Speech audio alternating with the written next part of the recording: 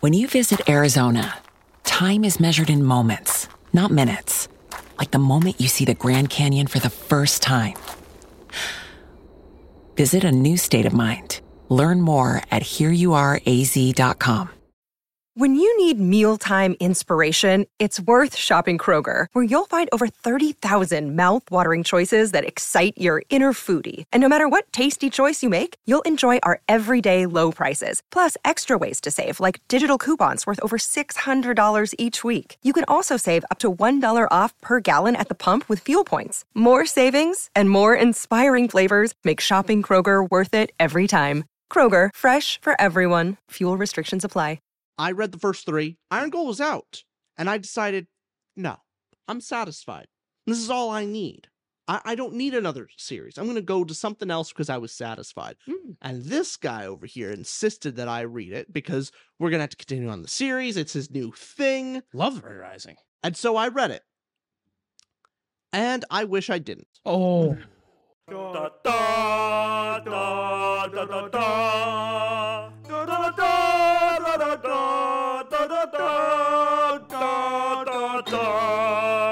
Welcome back, everybody, to another To Ramble episode. I am the best co-host here. My name's Austin. I am the superior host, Richard. I am the more exemplary co-host, Austin. I am the magnificent host. I ran out of vocab. Okay, you win. I barely read. I'll be honest, I was thinking of a fancier word, and I couldn't, and so I went with magnificent. What would the fancier word have been? Oh, God. Magnanimous. I just fumbled that word in my head. Like, I know there's a word there. Like, Magnanimous. Have you ever, there's a word there? You know there's a specific word for it, but it's just gone. And, you just have this hodgepodge of letters that you think kind of belong to Rich, each other. I relate to that because not much goes on up here. Yeah, no. You only get, a blurry photo of the word. Yeah. The whole thing ain't there. You did see it before. You took the picture.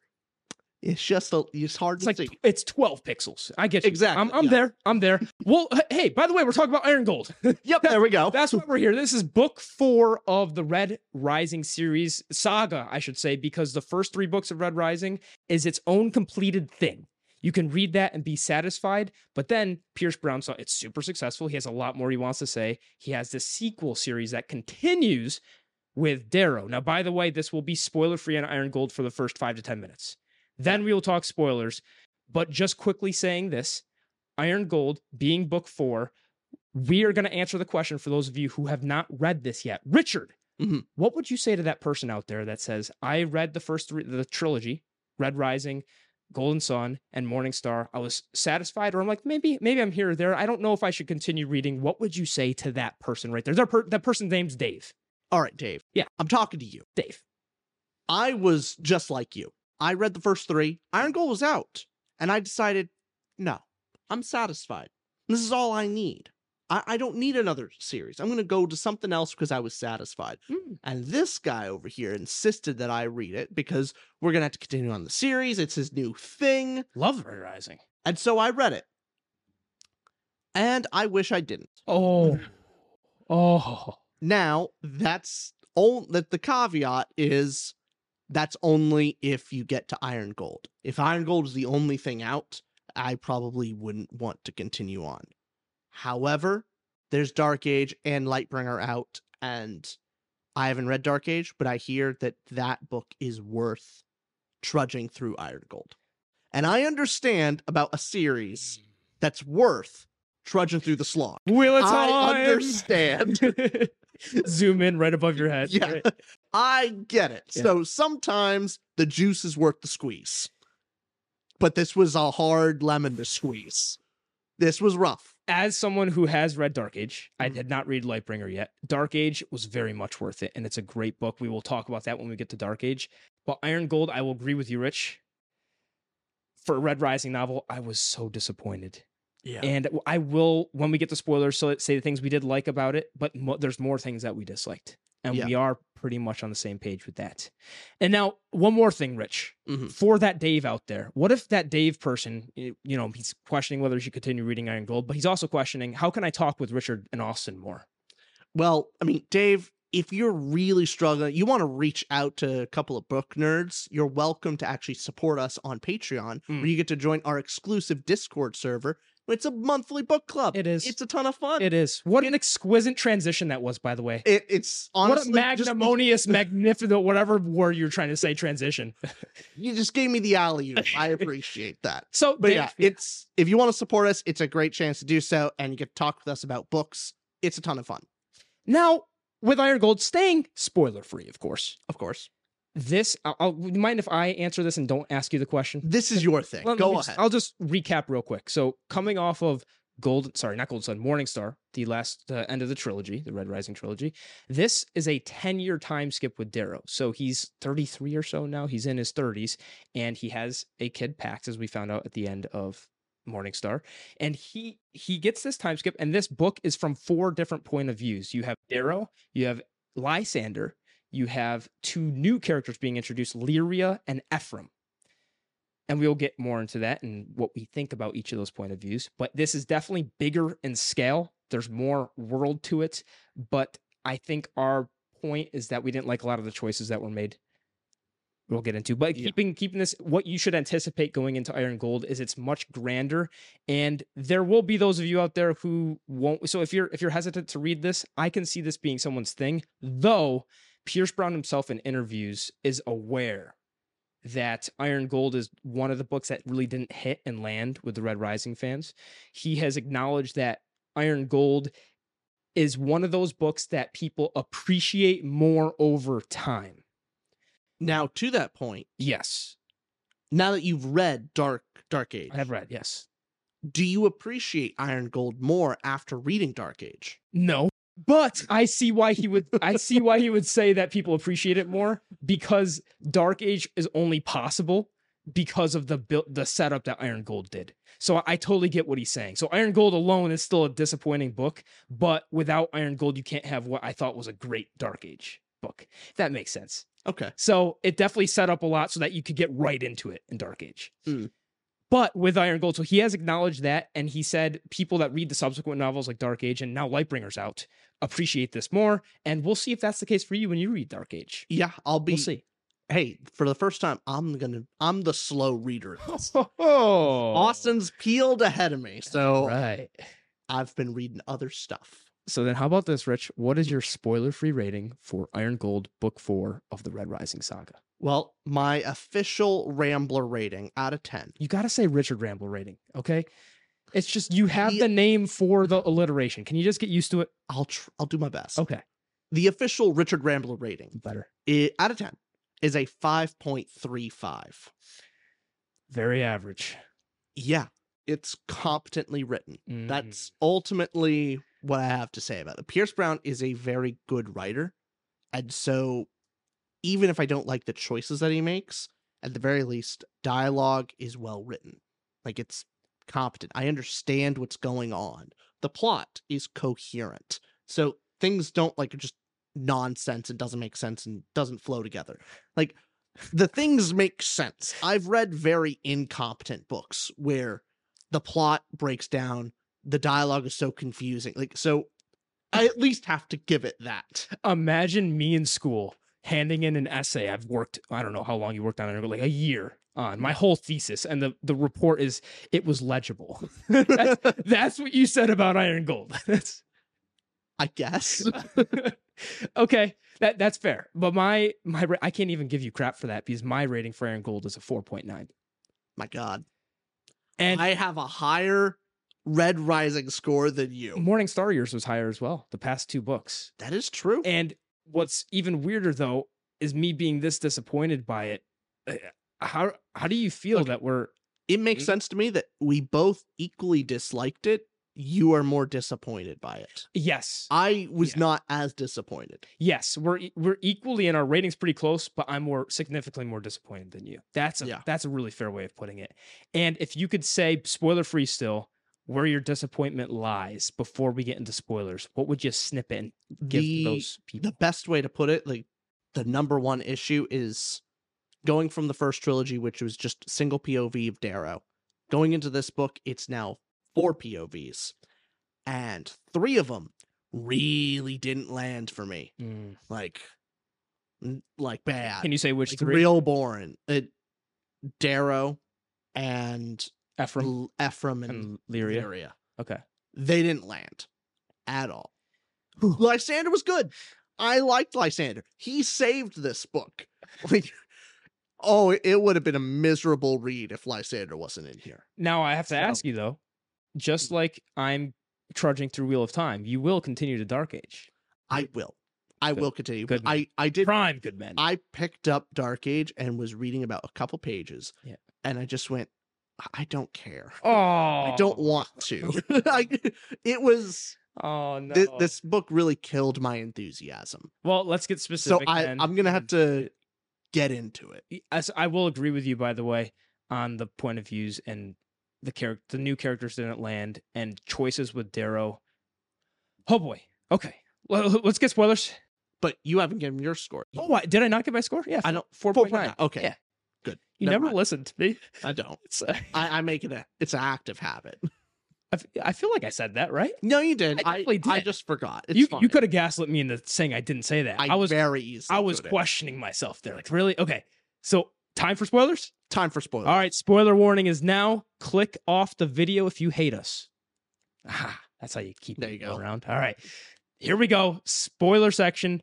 What did you give emotional impact out of 10? Emotional impact, I gave a 5.35 out of 10. Okay. This is probably our biggest difference on a rating then. Mm. I guess my disappointment really shows because I gave it a 3.9.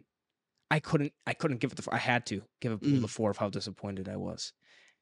I thought some action moments really helped me. It's fair. I liked some of the world stuff that was explored, and especially with Lysander. I really enjoyed the Lysander parts quite a bit, actually. Mhm. That bumped me up to the 5.35. If I didn't have Lysander, or if Lysander was just slightly worse, it would be in the 4s or 3s. Why is it a low rating though? Now that we can talk specific, why so low?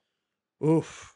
I think let's go down each POV. Let's start with the less important and work our way up to the Well, we most could do that with characters even more specifically. Yeah, but Well, it yeah. ultimately comes down to characters. Yeah. Is the choices made by the characters seems very dull. And for a Red Rising story, Red Rising is all about its characters and its plot, like fast action that is really active, surprising. There's a lot of twists and turns, and it just is exciting. And with its characters are really lovable. You get right behind them. There's not like a really lethargic character where he has to slowly grow on you. None of that. Red Rising is like out of the gate, you're off to the races. This book is not that. Where there's other books where I may not enjoy the characters and the plot may be a little slow, but you know what? The world carries me through. The vibe of the place that I'm exploring carries me through the book. The vibe of Red Rising doesn't carry me through not exciting characters and very boring plot. To your point on, I think especially Darrow, Mhm. where what was different about Iron Gold than the previous 3 that really landed is think about Darrow's part 1 in Red Rising, Golden Sun, Morningstar, especially think in Red Rising and Golden Sun. His part 1 in the sequence was EO dying in the beginning, then deciding to go and infiltrate the Golds. And part 2 was him deciding, wait a second, I won't commit terrorism. I will start a civil war. And he had that mission. Boom. I feel like, and I think this is a problem because there's 4 point of views in here.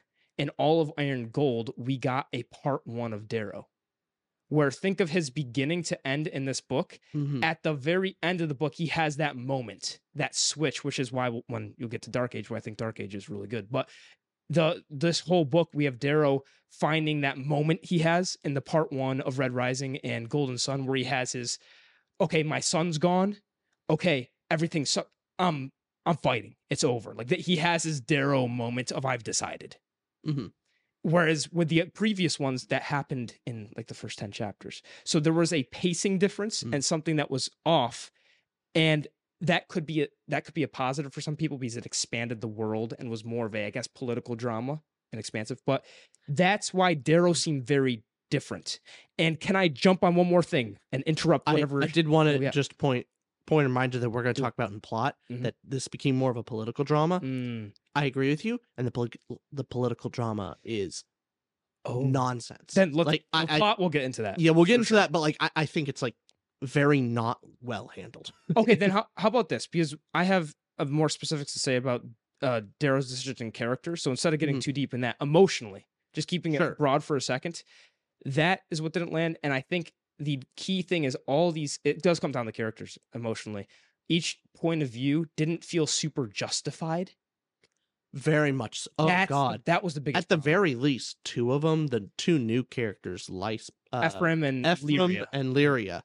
By the end of the book, I was like, yeah, I don't need to see them in the second book. I don't need them anymore. Like, I don't know why they're like, I'm just sitting there going like, do they really need a whole book with these characters? I could see Pierce Brown's. Like, they deserve a chapter. Maybe two.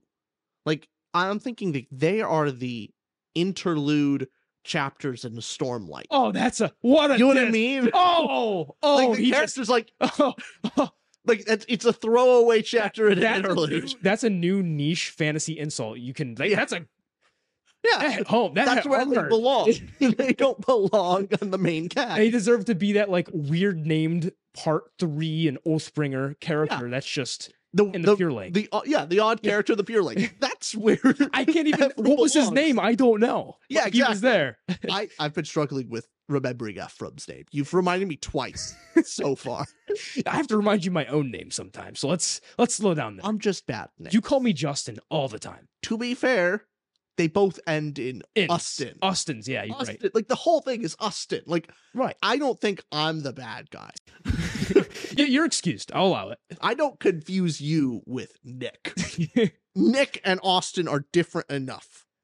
But Justin, I get a pass. I will give you that. But as long as we're on the same page with Ephraim and Lyria, yes, I'm with you. And I think Pierce Brown's intent here was to show the different levels of society. So you have a different red that's not in Darrow's position now, Lyria, and then you have a gray as Ephraim. And to me, I guess we'll get more into plot when we talk here, but seeing both ends of the kidnapping of Pax and how Lyria was the one that allowed it to happen because she cozied up to a fake persona of Ephraim's, and then Ephraim coming in, so much was focused on that, and this is where all the emotion comes behind. Of the payoff has to be there. All books are, as Brandon Sanderson says, promise progress, and payoff. And so we're promised this thing with these two characters and building up to this big crescendo and devoting a lot of time to something that just didn't feel super paid off. What a very vague thing to say. I just didn't pay. No, I completely agree with you. Okay. But I think we should get into the characters. Let's go specific because this will help us explain our emotions. Yeah. Characters, what'd you give it out of 10? I gave it a 4.25. You gave it 4.25? I gave it an exact 4 out of 5. So Lysander very is close. Carrying this score. Lysander's carrying this whole book when it comes to characters. He is the Sam of the Lord of the Rings movies. Yes. He's got Frodo right on his back. Without him, the characters go down to like a 3. Like maybe sub 3. I just personally. He was very interesting this book. Oh yeah, fascinating character and just great setup. I wanted to know where he was going. It was always fun seeing his perspective. Like that's the thing. Every time he was on the page, I was having fun. The moral qualms he had in his head were interesting and compelling. Of him growing up as a gold, but also Cassius trying to lead him into more honor, but then running into the what are their names? The of Io and the Ganymede. Oh my goodness, Augustus. Not Augustus. I know. No, this is so terrible. You're Romulus. Romulus. Yes, them. You don't come to me for names. No, That's not. That was a mistake. Never try. So very interesting and compelling character in that way. We're on the same page. And also just an interesting main character in a way that Darrow isn't. I enjoyed that he definitely has main character energy, but in a different direction. And I can just see how he's a fun foil for Darrow. Like they both play off each other really well. So I enjoyed him quite a bit. Can I say one more character I enjoyed? Oh. And then we'll get into the rest. We both agree. Oh, you're saying Volga? Volga. I loved Volga. I wasn't going to say Volga, though. Volga was great. I wanted more Volga. Okay, Volga is great, but I was going to go one more and say Pax. I liked Pax. And one scene that got me with Pax, This is the one that did it. He's angry and stubborn with his father and doesn't show that. But then when he was talking to Lyria, he was talking to Lyria, showing that trying to remember her name and remembers people's names because his father tells him that's the thing to do, and he looks up to his father. So I really like the dynamic of, to his father's face, he shows that anger and stubbornness, but when his father's not there, he really respects Darrow. And so that was a cool dynamic of, I could see the son, I could see the son's position there and empathize. Sure. But cool scene. Now to get into the more negatives. Yes. First, Darrow, because Darrow's the bulk of Red Rising. Sure. And why didn't you like Darrow? Right out of the gate, Darrow just seems so neutered. Such a neutered character, and can I help so you? Passive. Can I help you with that? Me out. Oh my goodness. Okay, you're gonna 100% agree with me, and I'm so happy because I know you're about to agree with this. So you said neutered and passive. That I dove into this book and figured out, why didn't I like Darrow's story? Now, one of the parts was, as I explained before, of his whole story here is kind of the part ones of the previous books. But think about this as a 3-act structure. What is Darrow's Act 1 to Act 2 change here? What's the catalyst? Now, I get his Act 2 change would be when he is actually going against, he's been excised from his own Republic. Very, very close. I think the specific moment. So look at Red Rising first. Red Rising, that catalyst moment was, or I should say, right after Act 1, when he's in Act 2, Darrow kills Julian. Remember that scene where he put in a spot where it's either kill him or die, and he decides to go rampage mode and destroys Julian, and regrets it afterwards. Like has guilt, but did it and wouldn't have chosen otherwise because he still needs to get the job done. He killed him intentionally. And now a similar scene where it's the Act 1, Act 2 area in Iron Gold is, remember, he kills Wolfalgar. But he doesn't kill Wolfalgar intentionally. We have Sevro kind of shoots this thing at Wolfalgar's legs and accidentally falls into Darrow's sling blade. And so Darrow accidentally kills Wolfalgar, which causes the catalyst of this story. So the whole time you're reading this, it gives Darrow the out of being a passive character where he didn't intentionally kill Wolfalgar. So he kind of got passively put into this position. And if he made the decision to kind of go with it and be more full-headed, or not full-headed, what's the word I'm looking for? Magnanimous about it. So whatever that, still we're gonna find that word. We're gonna look it up later, so we don't feel as dumb after. Someone comment what it was, right? Yeah. If you've gotten this far in the video, comment the word that you think we're trying to say down below. Or just comment magnanimous or an M word. Something. There you go. But that's the scene where it seems so passive of him to do. And so the whole story we're following, I never put this blame on Darrow, whereas with Red Rising, you could follow it and you understood why Cassius was mad and angry that you chose to kill my brother. Whereas with this is when everyone's mad at him for killing Wolfalgar, we can't empathize with that anger because he didn't intentionally kill Wolfalgar. And it's not only that, it's the obvious choices that he has to make. Yeah. In the previous trilogy, he has options. Like the moment where he destroys the docks. Yes. That was a choice. Yeah. There were options on the table, and ultimately he made, did he make the right one? Don't know, but he had choices to make. You saying that makes me want to raise Morningstar Act. Well, I can write that down. I like that a lot. That's a great choice. That's a great choice, yeah. Well, in this one... wait, hold on. It's a a war crime. Wait, slow down. War crimes can be cool, too. It's a great story choice for my interest, for my... Yes, but also a great choice. Okay, go on. But in this book, when it comes to dealing with the remnants of the old empire, you gotta you're on, they're at death's door. And the fact that everyone's like, okay, we've spent 10 years fighting them, and we finally have them cornered to one planet. Now's the time to stop. What? No, this isn't the time to stop. Darrow's totally right. And ultimately, they're just so stupid. And he finally is sitting there just going like, they're idiots. They're going to get us all killed. I just have to go do it myself anyway. Which makes sense. It makes sense. Like, there's no other option other than like he gets to sit back and say, I told you so. Those are options. Sit back and be satisfied with an I told you so to the Senate when inevitably, Venus comes around and actually wrecks them. Or do you actually fight them when they're on their last legs? So there's no choice. There's the one obvious option you have to do, and it's not compelling. And you had Dancer was leading the Senate there, and that group of... Yeah. Well, what'd you think, while we're talking characters, of Dancer, for example?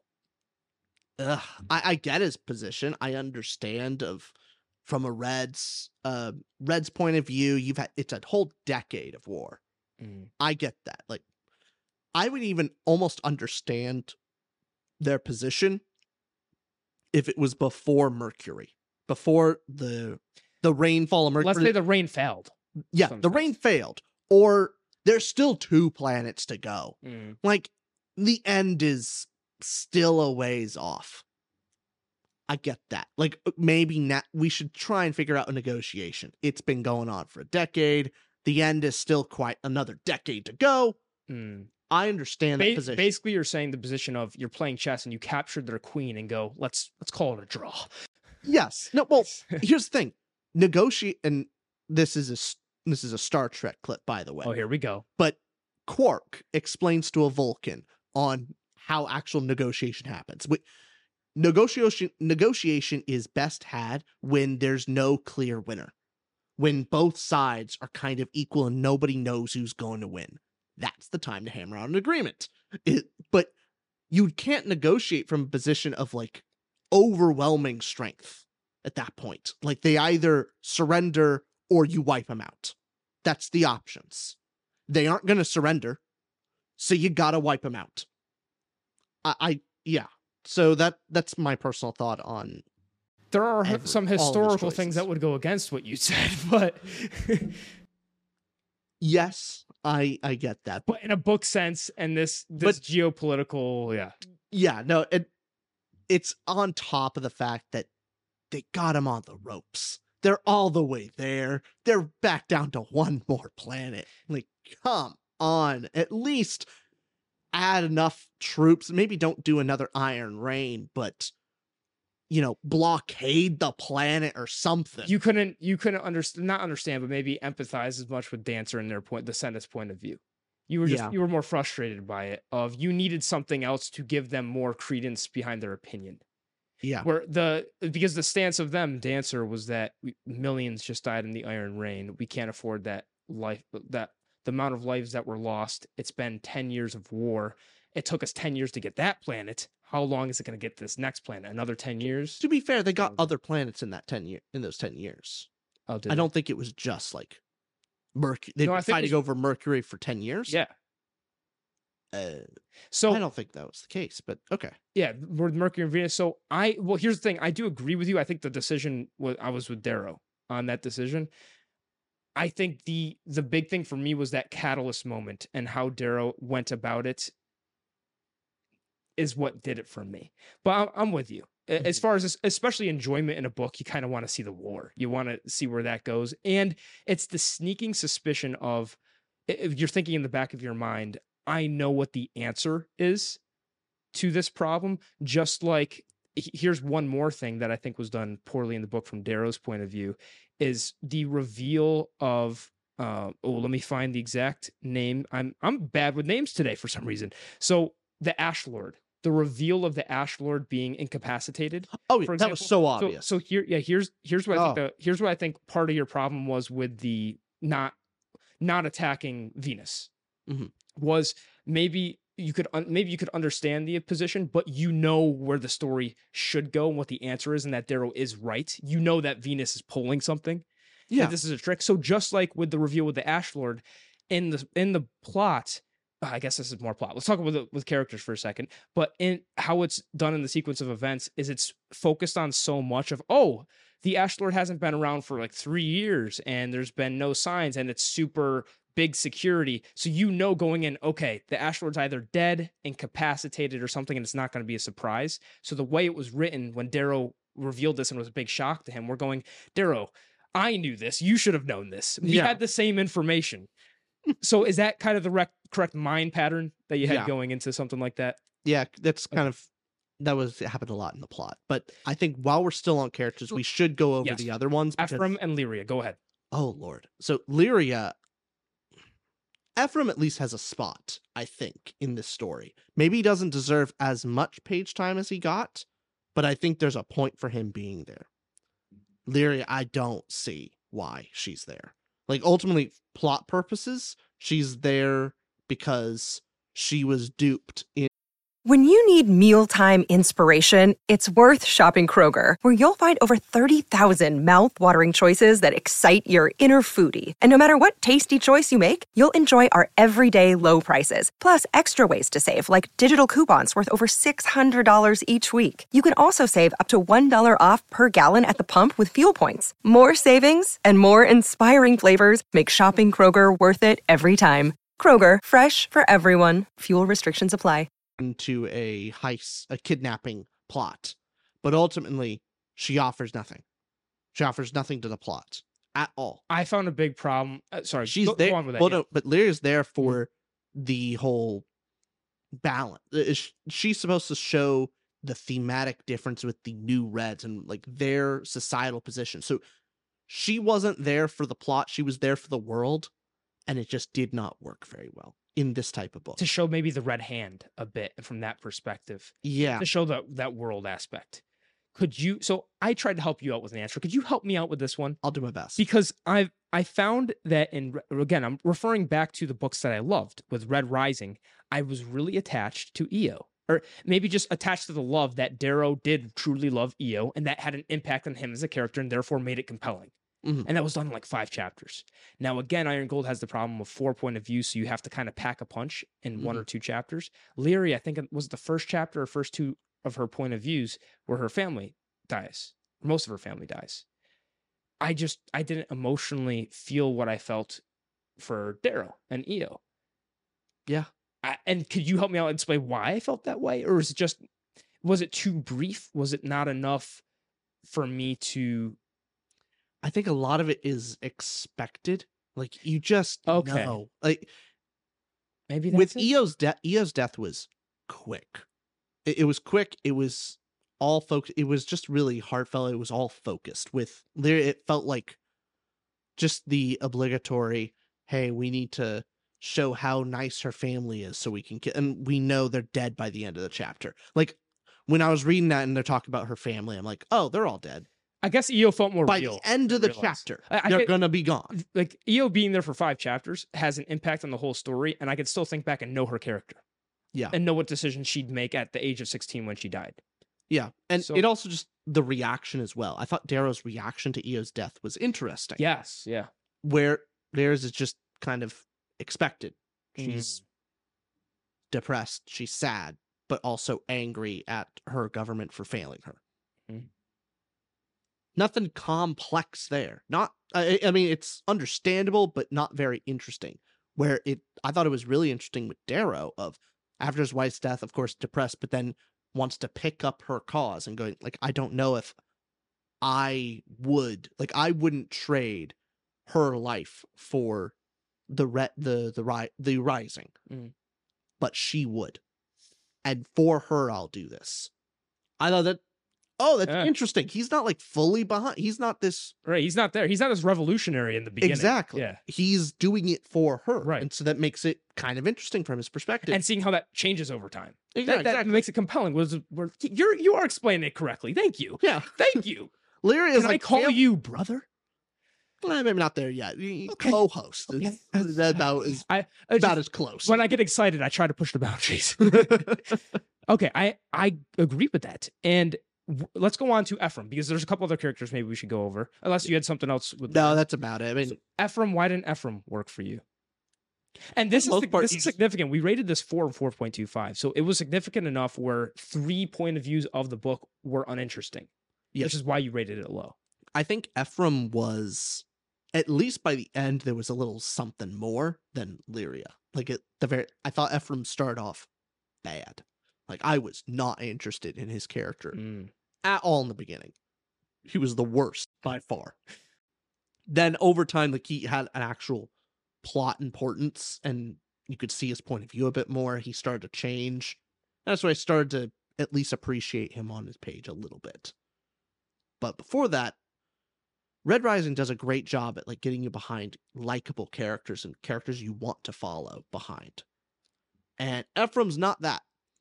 Ephraim ain't that. He's depressed and he's just wrong and is not depressed as in like you can empathize with it, more just self-destructive and not wanting help to the point of like, okay, just go die already. Ooh. Like, so you are hurting others to the point of like, I leave. Like, he's that self-destructive that I just don't have hope for him. You didn't see the hope that Volga had in him. No. Mm. I and just how he hurt others, he didn't seem like a likable character. I didn't see like a nugget of good in him. A comment you made while we were reading this is you were talking about Lyria, Darrow, and Ephraim and felt a very similar, almost emo or just depressing, kind of a sulking feeling. Would you still agree with saying that? You said something similar to that.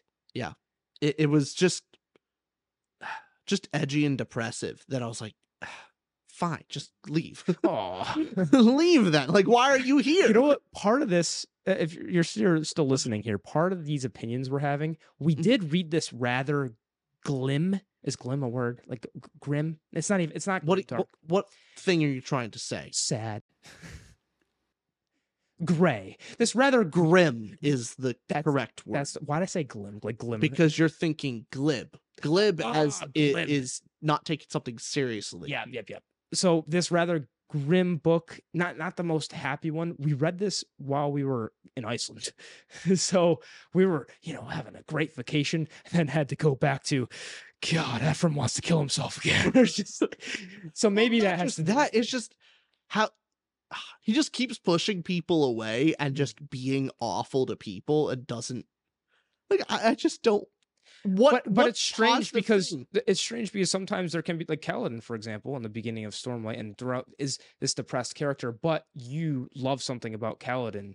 And there's also characters in Joe Abercrombie's series that it's not the depression. Yeah. It's how you treat others. There you go. I'm trying to get you into you're trying to help. Yeah. You're trying to save me from the comments. I'm saying like, oh, Richard hates depressed people. Yeah, so no, that's not it. Because you love me, right? Exactly. Oh. You treat others. Okay. No, but it's seriously, being depressed does not justify you in any way of treating others like shit. I hate that of someone taking their own personal insecurities and projecting like, oh, well, I'm only mean to them because like I'm depressed or I have a mental like, no, screw you. That doesn't give you justification. And so me trying to sympathize with someone treating others like shit because they are sad. No. Kaladin has depression and he's a good guy. He treats others well and does his best. That's all a good point, but when you're sad, you still treat me like shit. And I'm a piece of shit for doing it. But you make an interesting. I didn't think about it like that. Yeah. Okay. That's really interesting. At the very least, there's got to be a nugget of understanding, and there was very little understanding with him. Like, I understand him being maybe his take against the Republic. I get that. Like, hey, my husband or fiance, I don't know if they exactly got married or not, but boyfriend, husband, whatever, died because of the Rising and basically was forgotten about. Just like another death on the pile, and I don't think it was worth it. Fine, he's against the government, but against his dead husband's sister and pushing her away and being awful to her? No. Volga, who's the nicest person ever, just the big old ball of sun. You know who'd have a great time? Adolin and Volga. Adolin and Volga. Volga was the best character in this whole story. There was too little of her. There was way too little of her. I want more of her. Yeah. And how awful he was to her. Ugh. No, I don't want him anymore. Like, I'm thinking back to the character like Glokta from First Law Trilogy. No, that's not First Law, is it? No, Glokta is from First Law Trilogy. Okay. I'm making a comparison of he's depressed. He's very depressed. Okay. Awful things have happened to him. And there's a good nugget of justification on why he is very grumpy and just kind of pissy toward people. Got it. He's in constant physical pain, like actual agony from climbing steps. I'm not spoiling anything. That's like first chapter here. Okay, so I'm not spoiling much. Yeah. He's in pain. Like his greatest enemy is stairs because that's how much it hurts. Just gritting his teeth because it's painful every step. I understand why he's angry at people. Yeah. And when someone comes to him, he's a little pissy. Makes sense. Ephraim, no, it's been 10 years. You don't need to be an asshole to every single person that's nice to you. So you didn't sympathize that, especially with the fact that he was angry to the one person in his life who could relate to his love for Trig. Yeah. I don't like him. I very much understand that, and I agree with most of what you said. Most because I think you made fun of me once or twice in there, but don't agree with it. But then we have a couple characters just before we get into plot. Mustang, anything you want to say on Mustang? Or anything you want to say on... Not much, but I mean... Victra? I guess with Mustang particularly, she felt a little declawed. Like she's supposed to be really smart, savvy, and it seems like the plot just navigates every situation that comes her way. The plot navigates and it's just like, oh, she actually can't get involved. Right. I'm like, she okay, supposedly has power but can't use power, right? Like, what power does she have? She seems to have no authority that was frustrating. At all. And it just felt weird. Victra, I like Victra as a character, but man, I don't know if she really belongs in the Republic. I don't know if she really belongs there. But hey, at least she's interesting. I can't say anything on Victra because I think I'm mixing that and Dark Age. I don't this know. one, I'll help Victra, you where's Victra ends. end? Yeah. Victra ends because she's basically kidnaps Lyria. Yep. Okay. She was just going on a rampage, and even though Mustang's like, Victra, we're like interrogating her and try to get information out of her to, find our kids. Yeah. Could you not like destroy everything? Could you actually let's do our job? No, I'm gonna torture her. It's like we're getting the information now. I might disagree. You stop. I might disagree though. They actually found it. They found the kids, and she's like, oh, I'm gonna kidnap her anyway. Like, what the hell? I might disagree with you just because I did like that. Because she's a very clear character to me. I can understand her motivations, and it was almost to a point of just revenge at that point. Yeah, no, she's at least interesting. I just think she doesn't fit with the Republic, which is fair point. Fair point. That's not a criticism on the book. No. It just is more a statement on the character, and it's provides more fun for the story. That's fair. And now, want to go with the plot? Yeah. Let's talk some plot because we kind of mixed some plot in there. Sure. What'd you give that out of 10? I give the plot a 5.25. I give it a 4. I could be convinced to lower it, but I think it was the reason why I'm giving it at least the 5, like into the 5 range, is I understand everything. Everything was clearly laid out. I don't think there was any massive plot holes. I may not agree with any of the direction for these things, but it was at least coherent. I understood it.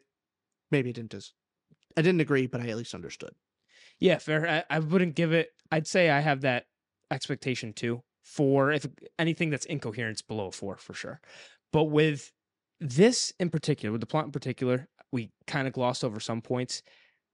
Big problem goes to how the 4 point of views were handled, kind of as we've been broadly covering, with did we really need Ephraim and Lyria and all of that for that payoff? Just a lot of the bad decision making that I think was made.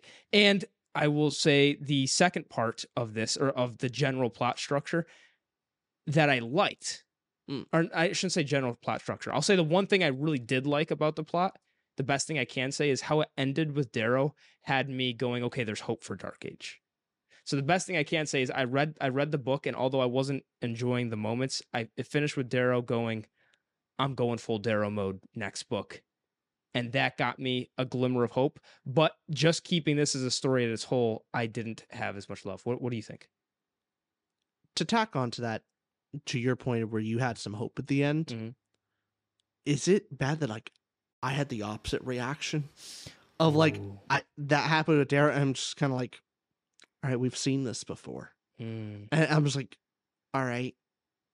I just didn't expect anything new or interesting. I was like, okay, we've seen that. I guess Darrow's back to Darrow again. All right. I just wasn't that excited to see. Can I say the one? I wasn't excited to read Golden Sun again. Yeah. Like, No, I've okay. already read those books. No, I'm done. Here's why I thought that. No spoilers at all for Dark Age, because I'm not saying whether this happens or doesn't happen, because Dark Age I still liked, regardless of what happens in Dark Age. Remember my complaints about Morningstar, where Darrow needed more character growth? The end of Iron Gold for me left on a point of, okay, he needs to make mistakes and still learn. Yeah. If that makes sense. So the end here had me going, oh, it might go into what I wanted in Morningstar, where Morningstar kind of quickly just resolved Darrow and went to the happy ending, whereas this built up for a more potentially gritty following book, where Darrow, if his son's gone, his wife's gone, he's losing everything, he's actually in an all is lost, what's he do? So I guess that's why it was more interesting at the end. But let's agree again and go, why did the plot not work for you? The big point is a lot of it could be cut. Ephraim and Lyria I think Lyria could be cut down to maybe 2-3 chapters. Oh God. That's all you need. Oh. The thing is, I think she could actually be a valuable POV in a much shorter time frame. Like, just give her 2 to 3 chapters, tighten them up. Could be an interesting look into the current Reds of society and the Red Hand. Cool. Yeah.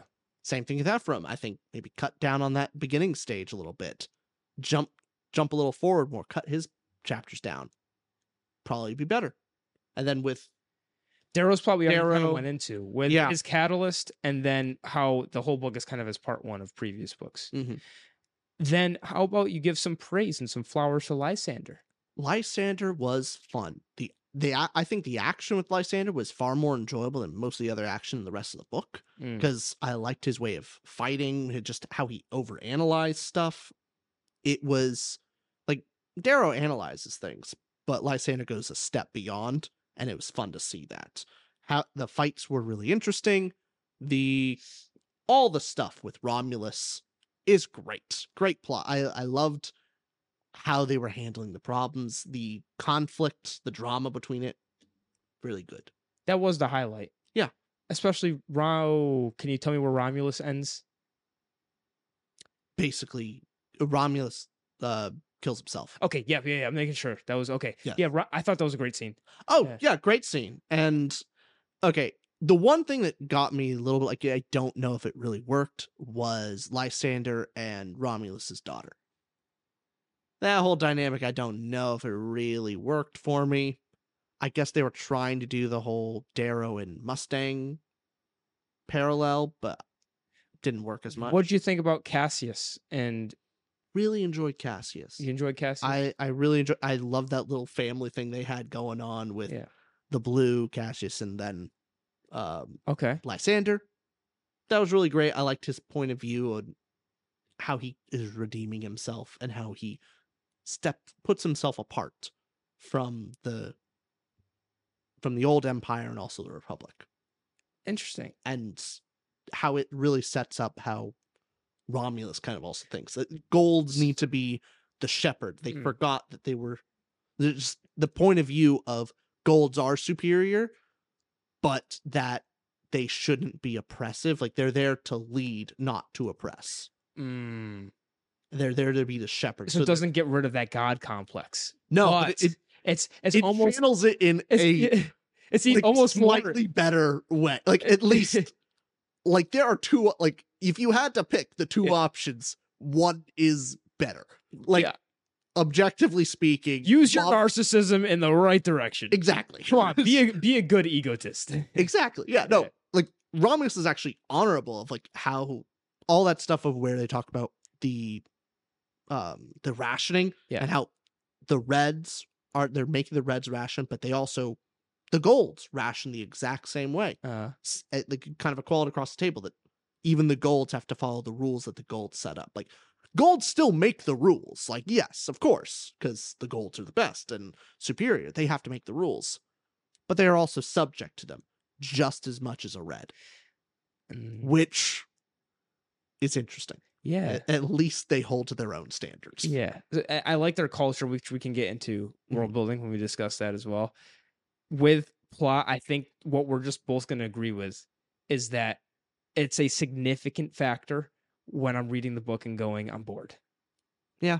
That's going to affect enjoyment rating. It's going to, and with 3 out of the 4 point of views to you not hitting, that's a huge deal. Until Volga was on page. Until Ephraim's old chapters Volga. with Volga, pretty great. Chef's kiss. Chef's kiss. I would have been happy with just throw out all 4 POVs and just give me a whole book of Volga. That's what I wanted. Just Volga going around doing good deeds. Volga doing good deeds would be a great book. That's all I want. Volga's Her just, like, adventures. just Volga's adventures of her helping out. Everyone's kind of afraid of her because she's an obsidian. But then at the end of her little adventure of helping someone, she goes to the zoo and she pets the animals. Yeah. That's what I want. I want a serialized episodic adventure series with Volga. Like even the Jackal from the previous trilogy, he's like, she's not bad. She's not bad. Like, she's too good for this world. This one, I'm not torturing this one. No. We need the Jackal understands there has to be balance in the world. And for all his evil, Volga balances him out. And he's like, this is a cosmic need. Acceptable. She needs to be here to balance out my wickedness. That's why I'm here for you. Exactly. You're the positive nature to my negative Nancy energy. You went with that. I'll take it. I thought you were going to reverse it in some twisted manner that you always do, but I'm taking it. No, I know I'm the negative Nancy. Dialogue prose time? Yep. All right. What'd you give it out of 10? 5.5. 6.25. Yeah. It's maybe a slight dip in quality compared to his other books, but I think about the same line because Pierce Brown knows what he's writing.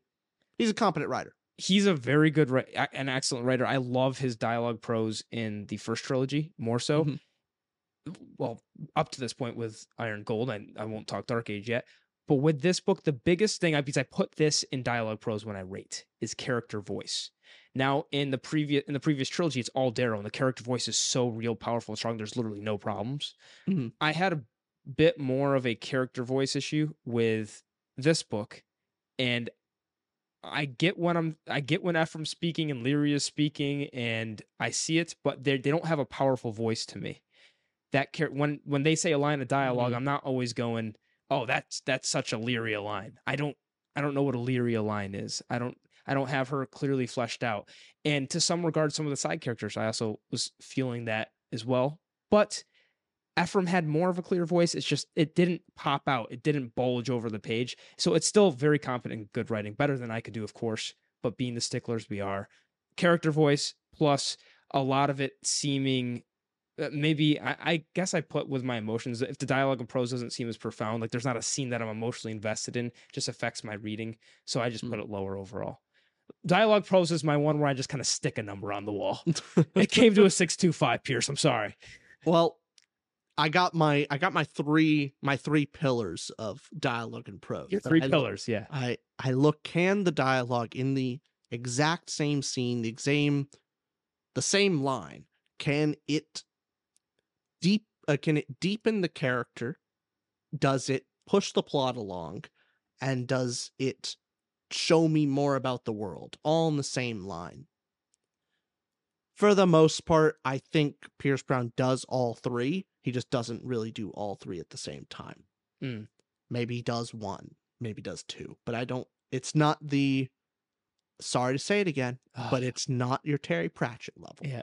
Terry Pratchett does it best, and I compare a lot of dialogue and prose to him on just that level of technical skill on being to completely fill the words with the exact meaning it takes to cover every ground of a story.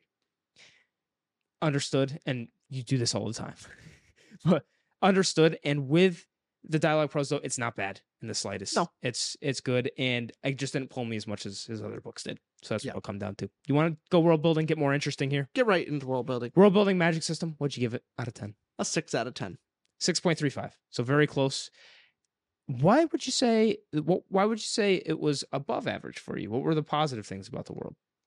Everything with Lysander and Romulus. That was some of the most positive stuff about the book. The biggest negatives on the world building was just the whole Republic and their political structure was like, oh Lord. It just made me. I think I said it to you on the plane while we were reading. That democracy is cringe, and it justified that T-shirt I want. I want a democracy is cringe T-shirt. You realize you've said that to me so many times. I can't like. Of course, you said it to me on the plane. You said it to me in the bathroom when I'm trying to go to the bathroom. Knock. Austin, don't forget, democracy is cringe. Like, Rich, leave me alone. It's 3 a.m. What are you doing? Yeah. It's just your thing now. It is my thing. This book proved that democracy is cringe. Just have one person decide. Exactly. The only problem is you need that one person to be a good person. Hey, look, I'm a fan of rolling the dice. Monarchy's great if you actually get the good monarch. It's about getting the good monarch. Just get the good monarch there for 50 years solid. You got a solid 50 years. That's pretty good. I mean, after that, are you a gambler? You want to roll those dice? What would be the odds? Like 1 in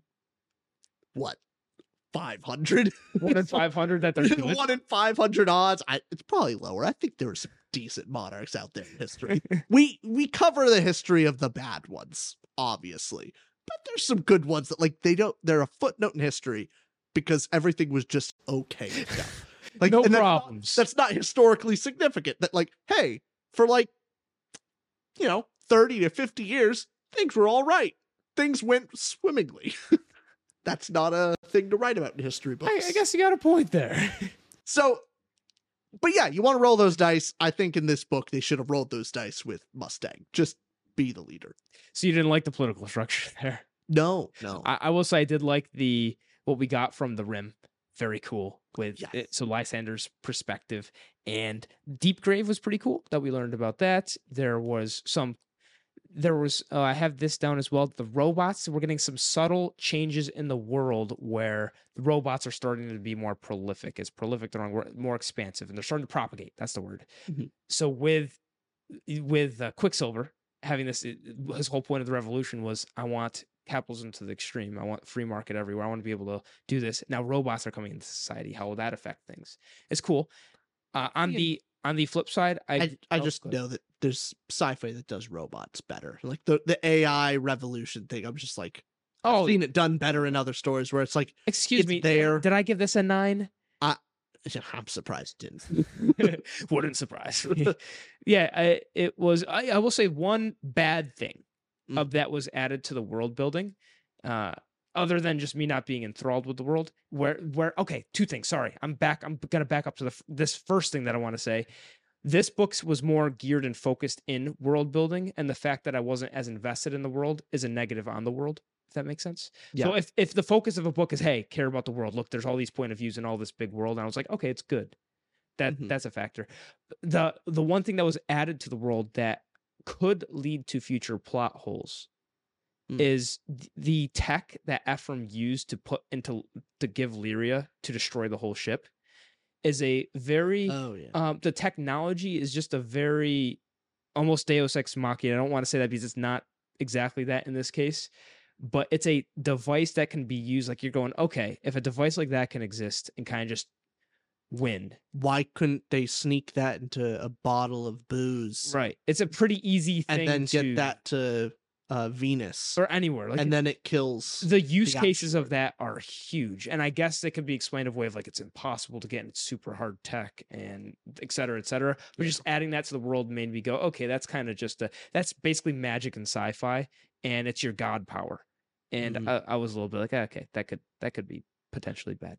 It also it really devalues the importance of Lyria specifically. Yeah, it's like you could have done that with literally anybody. Why this big plot? Yeah, why can't you just, have a pickpocket that does the reverse pickpocket and like just put it in one of the staff's pants? Right. Go to the side of like easiest resistance. Yeah.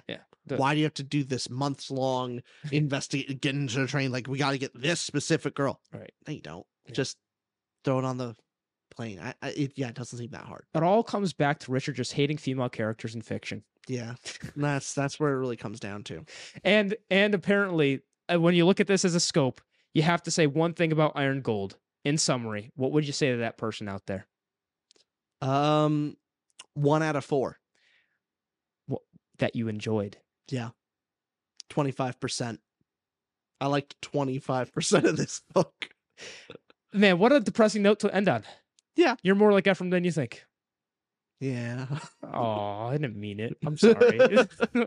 I hate Ephraim because I hate myself. All right, we're gonna talk, everybody. I gotta go talk to Richard Offset. All right. Bye, everybody. What's the problem? We both have the same problems. Then what do we do?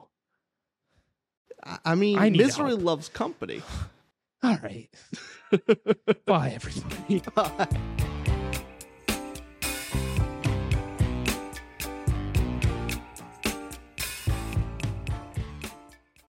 Save big on brunch for mom, all in the Kroger app. Get half gallons of delicious Kroger milk for $1.29 each. Then get flavorful Tyson natural boneless chicken breasts for $2.49 a pound, all with your card and a digital coupon. Shop these deals at your local Kroger today, or tap the screen now to download the Kroger app to save big today. Kroger, fresh for everyone. Prices and product availability subject to change. Restrictions apply. See site for details.